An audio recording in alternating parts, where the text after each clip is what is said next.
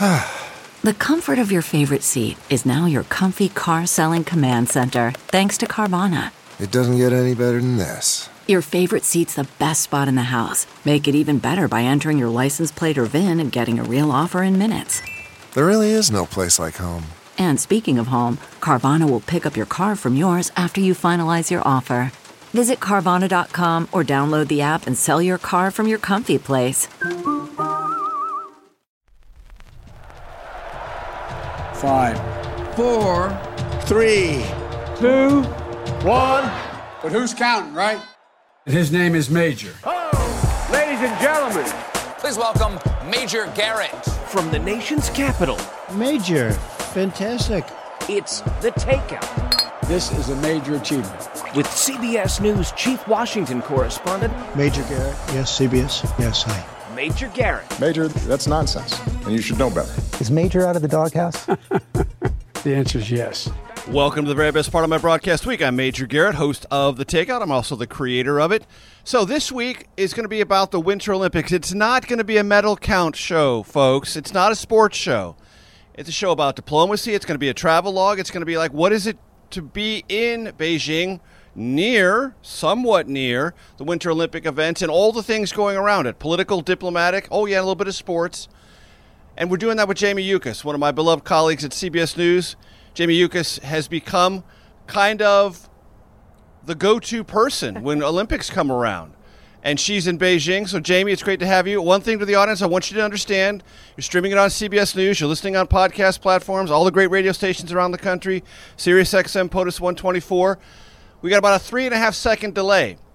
So Jamie and I are going to navigate that as best we can. But if it's a little jarring at times, just live with it, people. That's why you're here. You live with me. You live with the show. Jamie, it's good to talk to you. So good to talk to you, Major. Yes, it is going to be a little tricky, but we're gonna get through it together. I just know we will. First things first, Jamie. Who is traveling with you and your CBS crew? The people traveling with me, I have photojournalist Randy Schmidt, who's usually based in Tokyo, who I got to meet actually during the Tokyo Games, was a little bit different of a bubble there. So 14 days away from Randy, then got to meet him once we were out of that quarantine. So he's here with me on the ground here in Beijing. And then we have Jack Renault. And you know Jack. Jack's been with CBS for quite some time. I don't want to say how many years. I don't want to put him on the spot. But I feel very privileged to be with two just extreme professionals. Doing the best we can to navigate the Beijing Games, but two of the best and brightest at CBS are with me. You just said the key phrase, Jamie, navigate the Winter Games in Beijing. On a basic level, tell our audience what it's like to try to navigate coverage of this multivaried, multi-event, multinational story. Well, I hope you'll let me back up a little bit because really the coverage of this for us started weeks before we even came. And Jack, had to take a lot of phone calls from me, very anxious, very nervous, as well as my therapist, Cynthia, took a lot of phone calls from me because there was some conversation about if we tested positive for COVID once Omicron came about, that there's the potential that once we got on the ground based on the level of testing, even if we had cleared the virus from the testing in the United States, that the level of testing here in China was going to be higher. We could potentially test positive again, have to go into isolation, and go through that whole rigmarole to try to get out and do our coverage. So really, we as a team had to lock down several weeks before we even came to the Olympic Games. And I will tell you, I was surprised once we got on the ground. We kept hearing that story over and over again from a number of athletes who said, we didn't even have holidays with our families. We started hearing about Omicron. We locked down. It was isolating. It was really kind of a head trip for a while of a guessing game of am I even going to get into the bubble? So once we got on the ground here, you had to have a lot of different paperwork. We did 2 different tests before we left. There were no flights from North America, so we actually had to go through Paris, France, in order to get into Beijing. Some of the other crews went through Hong Kong and other sites across the world, but there were no direct flights from the United States. Many people said, why are you going that direction? You're going the wrong direction. You're west already. Keep going. But that's why. China had locked some of that down as well because of their COVID procedures. So once we got into the bubble, the navigation is interesting because we are in a closed loop. So people keep sending me restaurant recommendations. Please stop. They look amazing. I can't get out of the loop.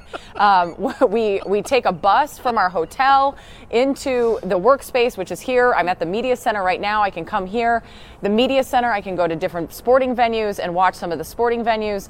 You have to wear your KN95 and N95. The only reason I don't have mine on right now is because I'm talking to you. We get tested every single day. It's a throat swab here in Beijing. Those results come back sometime in the afternoon. If we don't hear from anybody, we're clear. We keep going. But really, it's been interesting because you have to kind of navigate the transportation system here. Being in a closed loop, there's actually 3 different sites. There's Beijing, and then there's 2 mountain sites where the skiing and snowboarding and all those types of events are going on.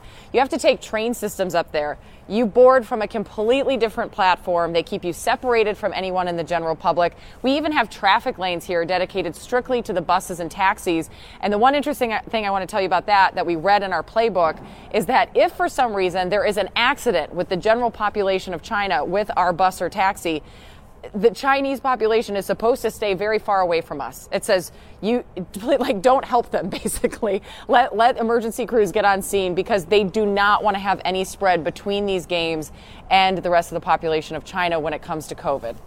Wow. There's a lot to unpack there, Jamie, but I'm going to start. You said don't send any more restaurant recommendations. Well, if you do, that's all for future reference, but okay, basically, how do you eat? Three squares a day?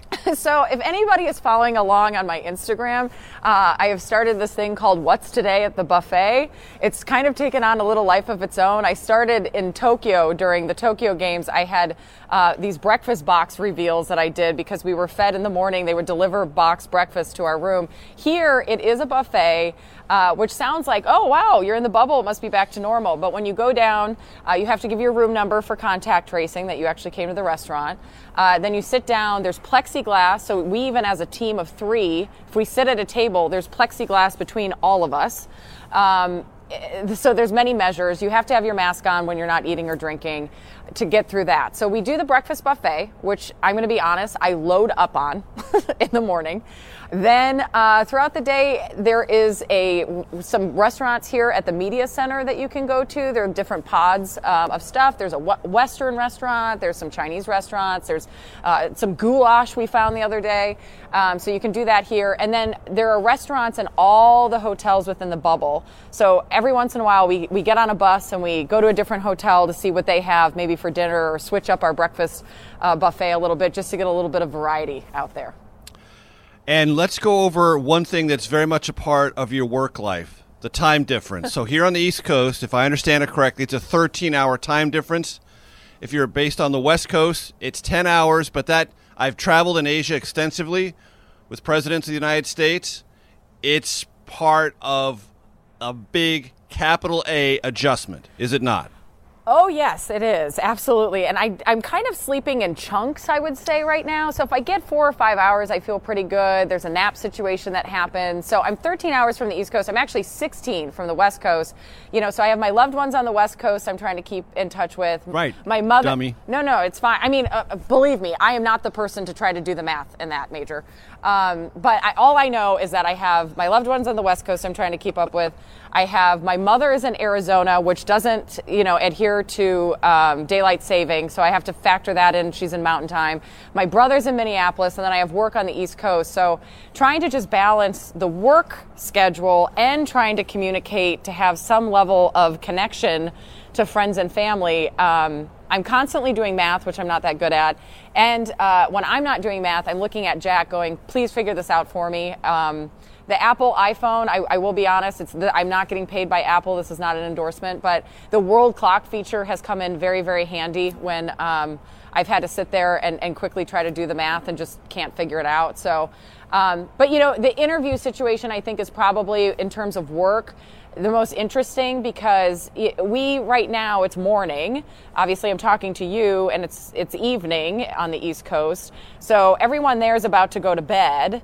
And they don't know, what's happened in prime time quite yet. So no one knows tomorrow what they're going to want. And so coordinating interviews here on the ground with people sleeping there versus here, that's a little tricky, but we're trying to manage. And that's why I'm so glad I have somebody like Jack who's done this for a while and understands this kind of stuff. So we're going to go to break here in a second, and I'm going to take us to break just because it'll be easier, because I don't want to stop Jamie in mid-sentence because we have this 3.5 second delay. But I'll just tell you, ladies and gentlemen, what Jamie just said, the shows don't know what they want. Trust me, that's got nothing to do with the time difference. All right, shows never know what they want. Or when they do, they change their mind a lot. Jamie will laugh. That's all she's going to do. That's all she's going to do because she doesn't want to be yanked out of this assignment. I'm saying it, okay, folks? That's how it works. I'm Major Garrett, segment 2 of The Takeout with the brilliant Jamie Yuccas in Beijing on the other side of this break.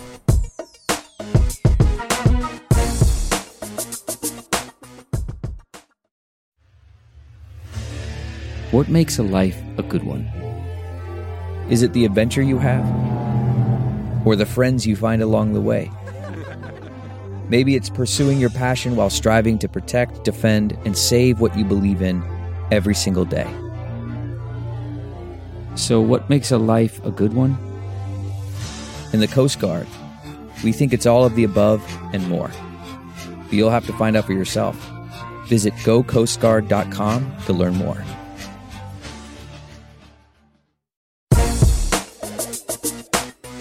From CBS News, this is The Takeout with Major Garrett. Welcome back to The Takeout. The brilliant Jamie Yuccas is with us. She's in Beijing covering the Winter Olympics. So, Jamie, big question. Be honest. Is this fun? A little? Maybe? Major, I think you know me well enough by now that I try to find the fun in everything. And I am a very optimistic person. I try to remain in a positive frame of mind. There is a but coming. As a journalist, this is so hard to be in this bubble. You're driving on the bus or you're in a cab and you're looking out the window and you see a park, you see people, you want to communicate, you want to learn about the culture. I can't do it. So that part of it is not fun, if I'm honest. Standing for my live shot in the bubble where there's literal fencing, where I feel like a caged zoo animal, that's also not fun. The throat swabs in the morning, definitely not fun. Working with these two guys, fun. Trying to find the fun in the athletics and watch those and really, celebrate some of the great sportsmanship here. So I'm cautiously optimistic that we will end this on a high note.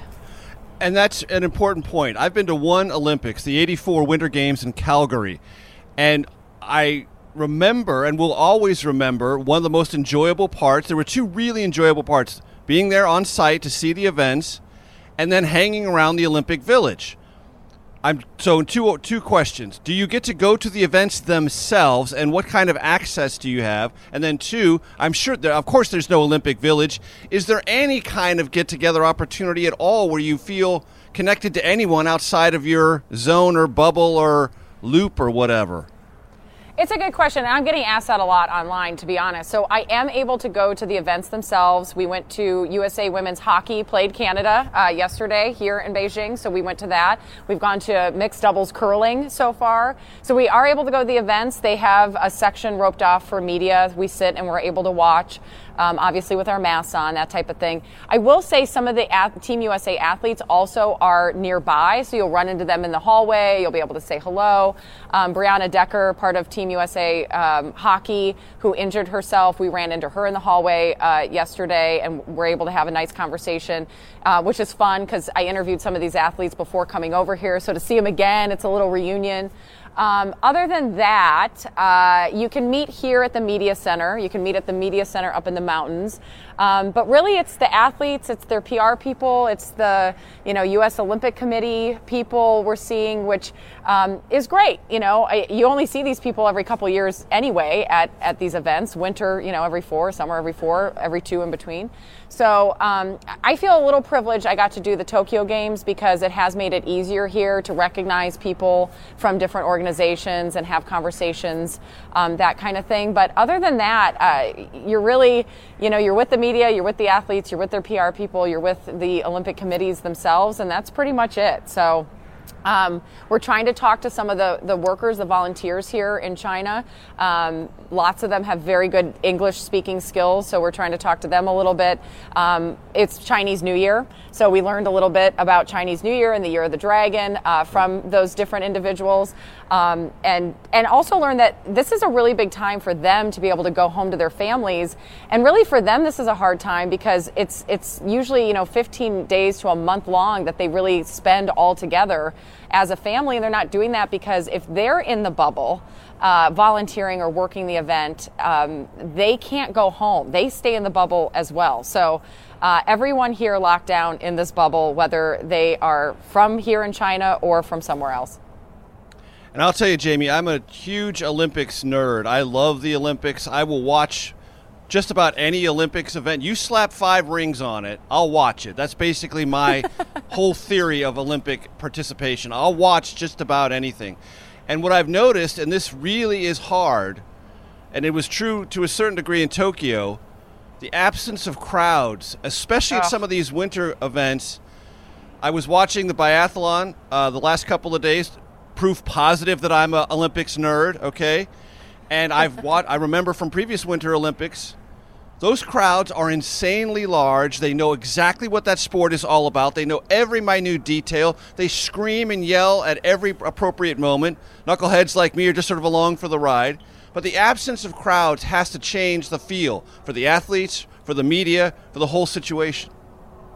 Well, and I've had an interesting experience, right? Because I had Tokyo where there were no crowds whatsoever. Here, they were going to allow crowds in.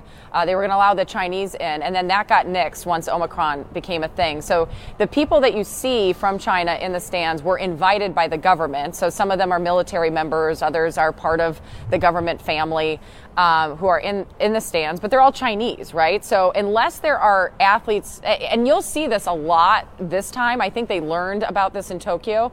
The big thing was that if athletes in one sport go to cheer on their team in another sport, at least you have a little bit of that home crowd advantage, that the hockey team is watching the curling team and the curling team is going, to the skiing events, and you have people kind of moving around that way to at least give some bit of cheering. But yeah, it has been really hard to watch. And, we as media are supposed to be unbiased and just be quiet and watch. I will tell you, I was rooting for Team USA a little too loudly probably yesterday at the hockey game. Being from Minnesota, a lot of girls on that team are from Minnesota. So really kind of got into the action there. But it has made it a little bit not as interesting. I asked a lot of the athletes, how is it for you?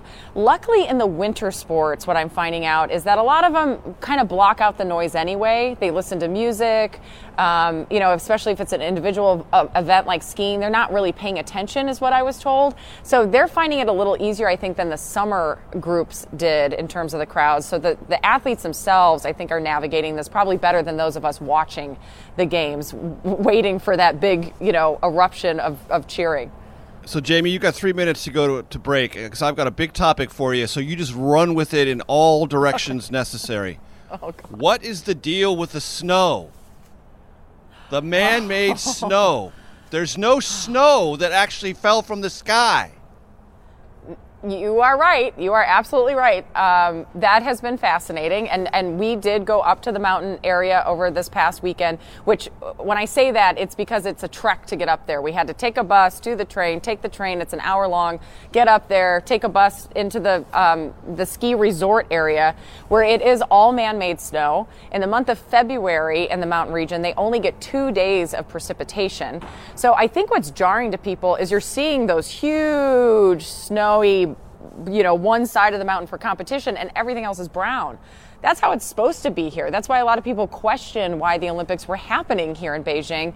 I will tell you, there's been a couple athletes a little outspoken about not liking the artificial snow, that if you fall on it, it's pretty hard. It can be very glassy and a little bit tough to compete on. So, there's been a lot of talk about Team USA. Wow, they're kind of a slow start here. But if you talk to some of the skiers and snowboarders, it's not just factoring now the wind conditions, and some of those other factors that they have to think about, or the cloudiness versus how sunny it is. But they also have to think about the fact that they're competing on that artificial snow, which is interesting as well, because in terms of the environment and climate change, the reason you're not getting snow there is because of climate change, and they're saying that producing that snow is actually impacting in a negative way the environment because of the amount of water they need to use. So Chinese are hoping that it melts and goes back into the reservoirs, but we'll have to wait until it warms up here to see if that happens. It is in the teens up there, too. It's very, very, very cold. Very cold. So you could get snow. It's just not happening.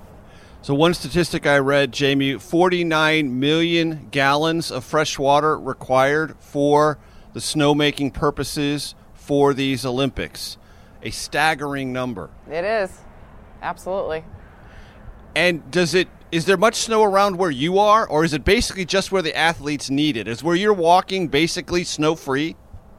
Yeah, I mean, it was kind of funny. They did have some snow probably a week before we got here. So every once in a while we'll go, oh, there's a little patch. Oh, look at that little patch. But no, there's no. Here in Beijing, everything is pretty brown. It looks like the dead of winter without any snow. So yeah, when you go up to the mountain regions too, you can see just a couple little clumps here and there around the ski resort. What's interesting is that the media center up there is usually a ski resort.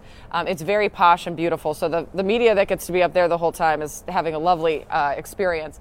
But really, the snow that you're seeing is the only snow that the athletes are competing on, except for a couple clumps here and there. Couple of clumps here and there. Jamie Yuccas is our special guest. She's in Beijing. More on the conversation about the Olympics. We're going to talk about China and whether or not she feels in any way restricted in what she can do or where she can go beyond COVID restrictions. All that and more. I'm Major Garrett, segment 3 of The Takeout in just 1 second. CarMax is putting peace of mind back in car shopping by putting you in the driver's seat to find a ride that's right for you. Because at CarMax, we believe you shouldn't just settle for a car. You should love your car. That's why every car we sell is CarMax certified quality, so you can be sure with upfront pricing that's the same for every customer. So don't settle. Find love at first drive and start shopping now at CarMax.com. CarMax, the way car buying should be. From CBS News, this is The Takeout with Major Garrett. Welcome back to The Takeout. I referred in segment 2 to the fact that I've been to one Winter Olympics, the 84 games in Calgary, and I will give you this description of what it was for me to watch the bobsled and the luge. It's a great sport on television, folks. When you watch it at home, it's really, really fun. When you're there in person, it's like watching a bullet being shot through a freezer. Okay, that's what it's like. You're on a corner, and here comes the luge, or here comes the bobsled, and you hear it coming, and then the bullet goes through the freezer, and you're like, what just happened? You don't see, I mean, it's like, what happened? So a lot of this stuff is better on television. It's better from your living room. It's better on your massive HD TV. Jamie, for you, covering it as a reporter, are you watching as much on TV at the media center as you are in person? Yeah, I would say we're probably watching a little bit more just because of the logistics of, we're watching a lot of the skiing and snowboarding on the TVs in here. The ice skating has been at times that have been a little tricky for us to watch. So we're trying to make it to as many events as we can. But yeah, we're watching a lot of it on TV or our iPad or our phone, trying to log in and see it. If America plays the Chinese, it's great because it's on television here locally, and that becomes the easiest. But we're watching it just like everybody else. And do you feel the presence of either Chinese government officials or censors? Do you feel any sort of shadowing presence around your journalism covering these games? That's a really interesting question because you kind of play in your mind a little bit, right? Everybody tells themselves stories about things based on the information that you're receiving visually and through communication. I will tell you where we do our live shots, there are a number of security guards who are down there and they walk the fence line, and you can tell that they're paying attention to what you're doing. The night of the opening ceremonies, you know very well, Major Garrett, that there is a live view pack is what it's called that sends a signal up into the sky, and that's how we are able to now talk to you right now. And we had a number of those security guards come over and take a look at our live view unit, see what we were doing. Maybe they're just curious. I don't know. I don't want to tell myself a story in that. I can tell you in the media center, you have a lot of volunteers walking around, trying to guide you to different things. I don't feel like nobody's come to me and said, you need to present it this way or you can't say this. I think we were all pretty well versed and talked about the things things that we would talk about and not talk about as a group. We have burner phones with us, burner computers with us. I did not bring my personal cell phone with me at all because I was told of the security concerns here. I have family and friends who have traveled to China in the past who said just don't bring it, it's not worth it.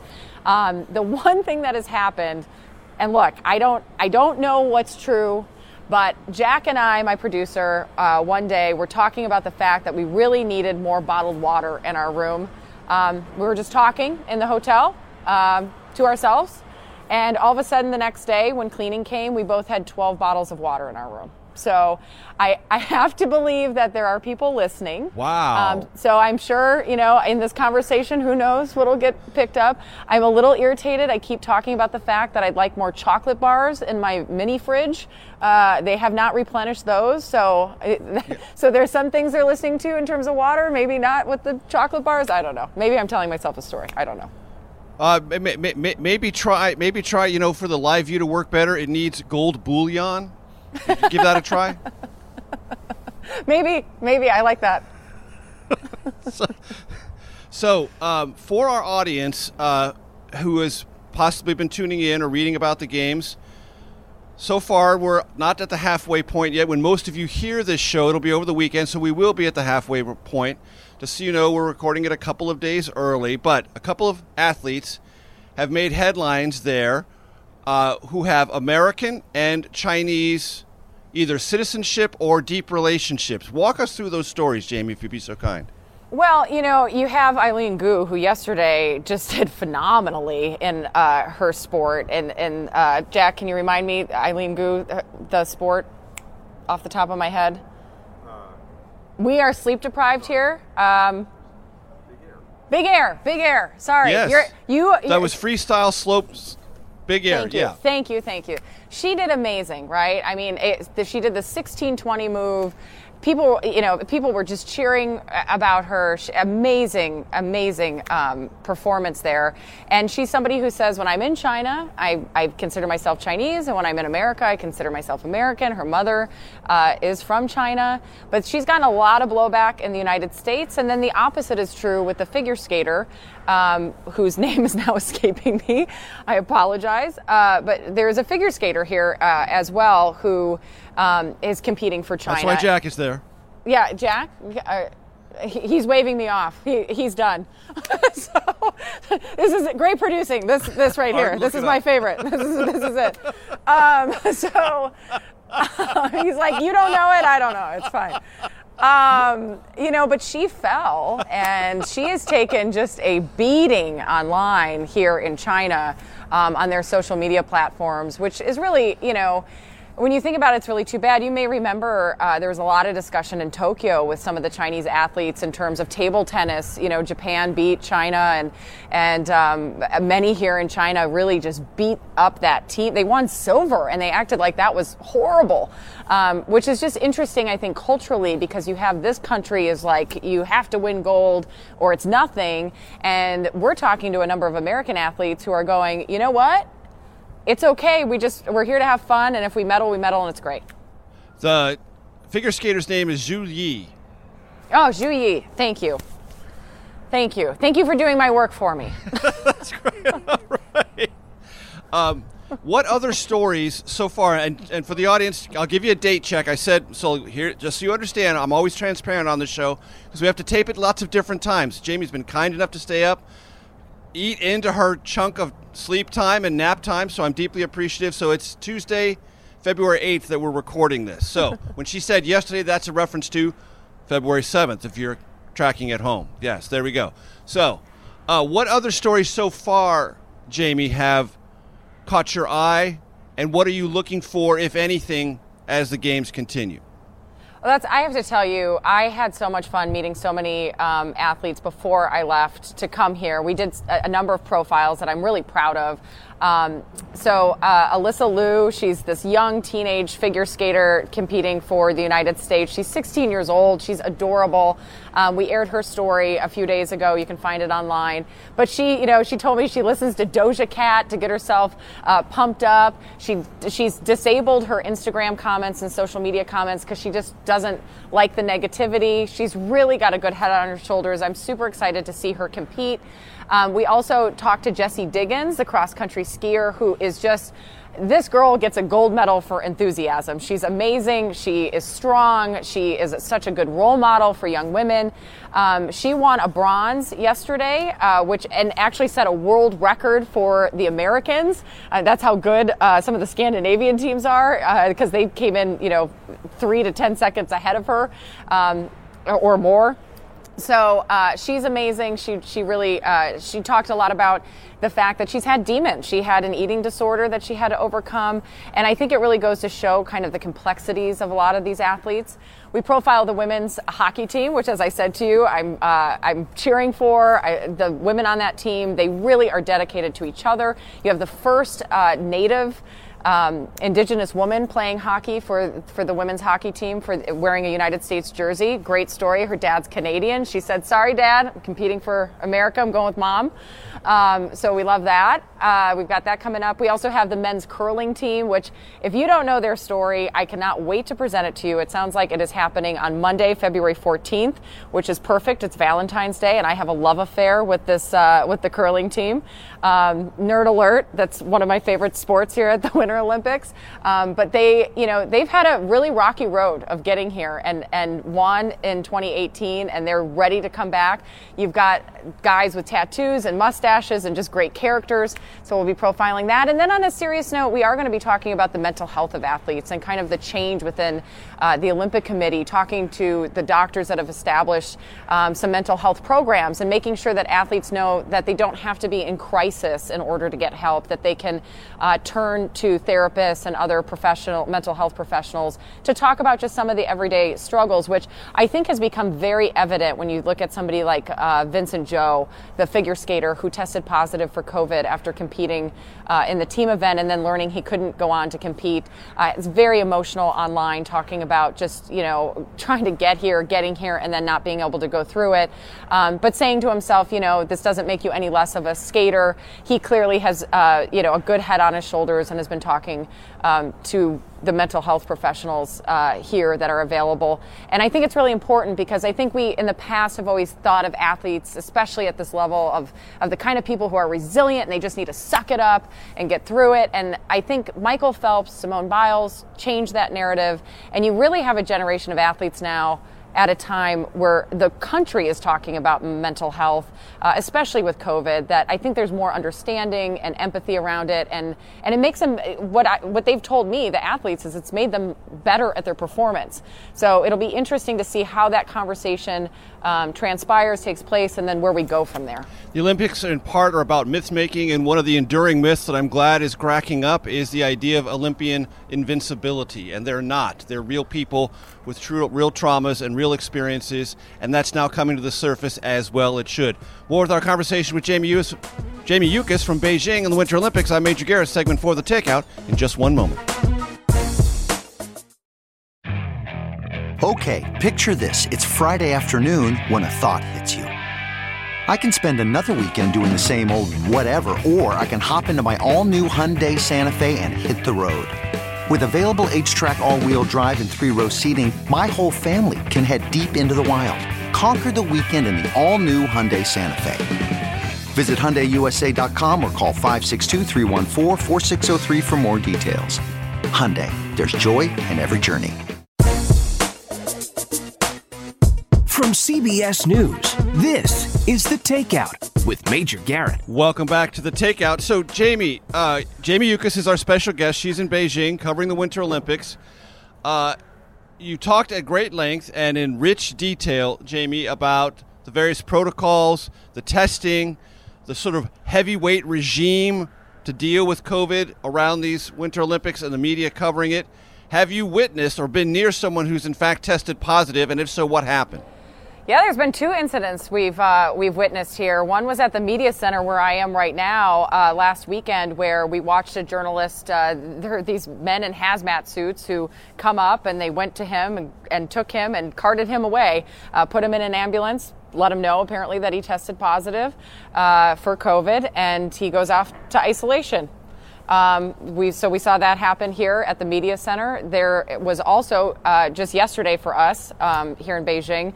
Every morning we go down, we do a throat swab, and the results supposedly come back sometime in the afternoon. That appears to have what happened yesterday to this young woman who, suddenly an ambulance shows up at the closed loop entrance of our hotel.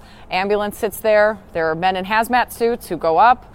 She apparently packs a bag. She comes down.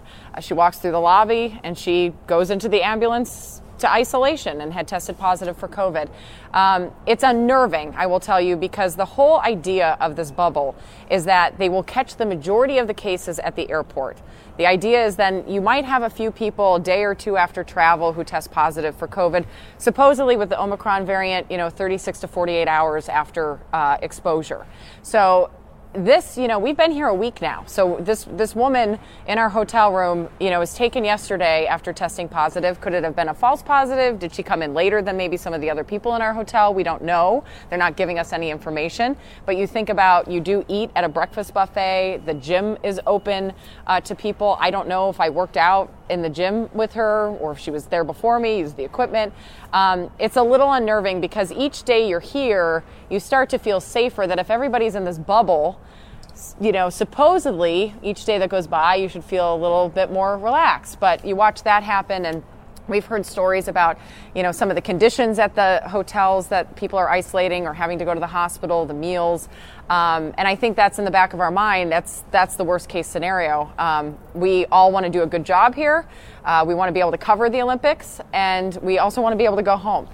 And what you just described, Jamie, sounds like a low-level horror movie. I mean, someone is sitting next to you, they're a journalist, they're a working person, and then hazmat-suited people walk up and, as you said, cart them away. I mean, it sounds to me like you're more afraid of a positive test and the overreaction to it than the actual underlying virus, because I'm going to make an assumption. You didn't get in there until you had proof of vaccination and boosting, right?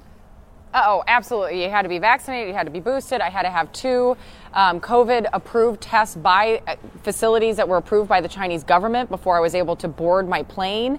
I was temperature checked on the plane. When I landed, I had a nasal swab and a throat swab, and now I've had throat swabs every day that I've been here. Every morning, I have to enter in my health app, my temperature, and if I have any COVID symptoms. And yes, I think what you just said is completely true. Here in China, if people have been paying attention, if one city has 1 or 2 or 10 cases, they lock down the entire city. So for those of us sitting in this hotel, to watch someone get carted away in the manner that they did, and know that if this was happening outside the bubble, that the entire hotel would be locked down, we are able to, continue to do our jobs, which is great. But there is that fear of, what's next. And as you said, one of the journalists did describe it as an out-of-body kind of horror movie experience, just being carted away. And I will tell you, it is a little unnerving. There are a number of workers that are in full hazmat at all times. So you get to the airport, full hazmat gear. You're at the hotel, full hazmat gear. And you watch, as that's happening. And the first couple of days, it's very jarring as to, where am I? It's full PPE, which in the United States we're not used to. So they're very stringent and strict on everybody wearing their masks. They have to be KN95 or N95, no cloth masks, no medical grade masks. So they take it extremely seriously, and I think that's why we've been concerned. To be honest, I am vaccinated, I'm boosted, I'm healthy, I work out. I feel like thank the Lord, I have not caught COVID in the 2 years since the pandemic began. I'm grateful for that, but I do feel if I were to catch it, I don't think it would be that big a problem, except that I would like to go home and not end up in an isolation facility here in China. And you mentioned a couple of times, Jamie, you work out. When you go to the gym there, what are the protocols there? It's interesting. They sterilize, they have a sign up that says, this gym has been cleaned and sterilized at whatever time. They seem to do it once an hour. You do have to call and make a reservation, is what they call it. To me, it seems like they want to make sure that they know who was in the gym at what time to do contact tracing. if someone were to test positive later. So I wore my mask the first 4 days I was there and had the staff come up to me and tell me, you don't need to wear your mask in the gym. I did take it off the last couple days because I felt like I was 5 days in. A lot of us who do work out in the gym open the windows. The equipment is spaced pretty far apart. But I will tell you, after what happened, I will be wearing my mask again in the gym, and hopeful that the ventilation in there is good with the windows open. And I, in the United States, have not worked out in a gym the entire pandemic. I go for runs. I have some weights at home. I try to do yoga through apps and different things. But I actually was kind of, this sounds so silly, but it was like one of the exciting pieces about being in this bubble was that I felt like I could actually work out in a gym and feel safe. And I think after yesterday, I started questioning, is that really the case? So we'll see. Jamie, we've got 1:30 before I need to close out the show for our radio audience. Tell them why you love curling. Well, I love a good story and I love a good character, like most of us in this business, right? Because we're storytellers. And the men's curling team specifically, they have the nickname the Rejects. John, who you saw at the opening ceremonies, John Schuster, lives in Superior, Wisconsin, across the border from Duluth, Minnesota, which I'm very familiar with. He for years, tried to get on the Olympic team. He got rejected off of the main team at one point. They call him the Rejects. He builds the team he wants. He wins the golds, first ever gold medal for the United States in curling in 2018. He's back, and his team is just full. Matt Hamilton, has got the mustache going on. Chris Plies has the tattoo sleeves. And, this is a game where they call it, it's a mental game. They call it the chess on ice. They compare the mental strategy to golf, having that intensity, and trying to figure out how to get things, get that, huge, oh my gosh, what's the thing called? The rock, the 40-pound rock. I got a lesson in it, and the rock, yes. At throwing that down the ice, and the whole thing's fun. And also, it turns out when I got my lesson, I'm actually pretty good at it. So I feel like maybe this is a sport I could end up pursuing, which is cool. All I can say about that, ladies and gentlemen, is stay tuned to Jamie Yuccas's career on the U.S. curling team. Just stay tuned. For our radio audience, I need to say farewell. For those watching on CBS News streaming and listening on the podcast platform, stay tuned for the Takeout Outtake Especial. More with Jamie Yuccas from Beijing. I'll see you next week. Okay, picture this. It's Friday afternoon when a thought hits you. I can spend another weekend doing the same old whatever, or I can hop into my all-new Hyundai Santa Fe and hit the road. With available H-Track all-wheel drive and 3-row seating, my whole family can head deep into the wild. Conquer the weekend in the all-new Hyundai Santa Fe. Visit HyundaiUSA.com or call 562-314-4603 for more details. Hyundai, there's joy in every journey. From CBS News, this is The Takeout with Major Garrett. Welcome to your Takeout Outtake Especial. I'm Major Garrett, coming to you from the home office here at the Washington, D.C. Bureau of CBS News, joined by the brilliant Jamie Yuccas, who is in Beijing covering the Winter Olympics. So, Jamie, before we get to any more Olympic stuff, I got to cover the 3 threshold questions with you. So take as much time as you need on these 3 questions. Asked to every single guest of the Takeout. We are now in our 6th year. So take these questions in whichever order you prefer. Most influential book in your life, favorite movie or one of your all-time favorite movies, and you're going to be flying back from Beijing, so that's a long flight. What kind of music, artist or genre, because you're really going to get into your music on that long flight, are you most likely to listen to? Oh, man, I feel like people are going to be so disappointed in all my answers. You set me up saying I'm brilliant, and now I'm going to give you like the worst answers ever to these 3 questions because I'm so boring when it comes to this stuff. I need to tell you, I am terrible at movies. Like, I've never seen The Godfather. I haven't seen Star Wars. I've never seen Indiana Jones. Every time I go to watch a movie, I fall asleep within like 5 to 10 minutes of the movie. I disappoint everyone in my life by that. But I think if I had to choose a favorite movie, I love The Shawshank Redemption. Just has all I don't know, all the human pieces of it, and you know, you don't know if he really killed his wife or not. And I love Morgan Freeman. You know, great movie. So I can watch that one over and over again. And so there's that end of the spectrum, and then I love The Little Mermaid. I think I watched Tom and Jerry on the flight here. So that's my spectrum. I finally watched Die Hard at Christmas. That's a good spectrum. You know, I'm a little all over the place. In terms of my favorite, Die Hard counts as a Christmas movie. I feel like I now understand what people are talking about. And what I really liked about it is for every year I watch Love Actually is my favorite Christmas movie.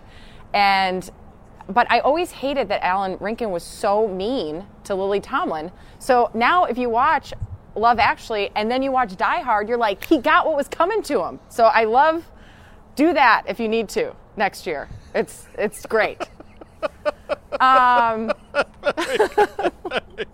That is a double feature. My favorite, most influential book. That's really hard. I really do love reading, and I've in the last few years I've kind of settled into reading just a lot more. I guess it would be like the self-help genre, memoirs of people. Different public. Like I love Brené Brown, Glennon Doyle. I love all those books. But I think in terms of the most influential, The Glass Castle, I think would probably be my favorite. It's about it's about a woman who is a journalist, and she grows up in an alcoholic family, and very poor. They made it into a movie. I actually never, again, going back to movies, I never saw the movie. Absolutely love the book. And you know, there were some things that I identified with in that book. So, I love that one. And then in terms of music, I'm all over the place. So I played the trumpet, which a lot of people don't know, for like 10 years. So I really like jazz. But when Alyssa Liu, the figure skater here, said Doja Cat, I was like, oh yeah, I'm into Doja Cat. So I'm a little all over the place in terms of that kind of stuff too. Jack has made me listen to the oldies a couple times. What were we listening to last night? Otis Redding and Buddy Holly, I think, for a little bit. So, I can get into a little bit of everything. I like pop music. I got to be honest, I'm probably pretty boring. If I've got that flight home, probably going to start with some pop music and go from there. Is there a jazz song you've played on the trumpet to your satisfaction? That's a hard question. No, I used to play with my grandfather when he was alive, and he would try to get me into, a lot of the classics, but I haven't played in so long. I'd have to think about that. Can I get back? Can we do this again? I'll get back to you. Maybe I'll bring it out. We'll see if I can get back into it. Well, you can do this again. You can definitely put that answer on one of your Instagram posts about your day at the buffet, and we'll just meld those two things together. How about that? A little Coltrane, maybe? Yeah. Oh, always Coltrane. Always Miles. Always Coltrane. Always Dizzy. Always Ornette. I'm a huge jazz fan. I can listen to jazz. Oh, that's always my answer to that question, by the way. So before I let you go, Jamie, and Randy and Jack, both of whom I know and worked alongside, they're fantastic people. Just promise me this. There will be a snowball fight, no matter how difficult it is, no matter how you have to scramble to find some wretched little patch of snow. Just tell me there's going to be a snowball fight before you get out of there. This girl from Minnesota can make that happen. We will figure that out, and I'll send you the video. Very good. Jamie Yuccas in Beijing at the Winter Olympics. Thanks so much for spending time with us. Folks, this is your Takeout Outtake Especial. Back with you next week. This is Major Garrett signing off. See you next week. Bye. The Takeout is produced by Arden Farhi, Jamie Benson, Sarah Cook, Ellie Watson, Jake Rosen, and Ashley Armstrong. CBSN production by Eric Susanen. Follow us on Facebook, Twitter, and Instagram at Takeout Podcast. That's at Takeout Podcast. And for more, go to takeoutpodcast.com. The Takeout is a production of CBS News. If you like The Takeout, you can listen early and ad-free right now by joining Wondery Plus in the Wondery app or on Apple Podcasts. Prime members can listen ad-free on Amazon Music. Before you go, tell us about yourself by filling out a short survey at Wondery.com/survey. How powerful is Cox Internet? Powerful enough to let your band members in Vegas, Phoenix, and Rhode Island jam like you're all in the same garage. Get gig speeds powered by fiber from Cox. It's internet built for tomorrow, today. Cox, always building better. Download speeds up to 1 gigabit per second. Cox internet is connected to the premises via coaxial connection. Speeds vary and are not guaranteed. Cox terms and other restrictions may apply. I'm CBS News correspondent Major Garrett, host of the podcast Agent of Betrayal, The Double Life of Robert Hanssen. During the Cold War, FBI agent Robert Hanssen traded classified secrets to the Kremlin in exchange for cash and jewels. In the podcast, you'll hear from Hanssen's closest friends, family members, victims, and colleagues for the most comprehensive telling of who Robert Hanssen really was. Binge the entire series now. Agent of Betrayal, The Double Life of Robert Hanssen is available on the Wondery app, Amazon Music, or wherever you get your podcasts.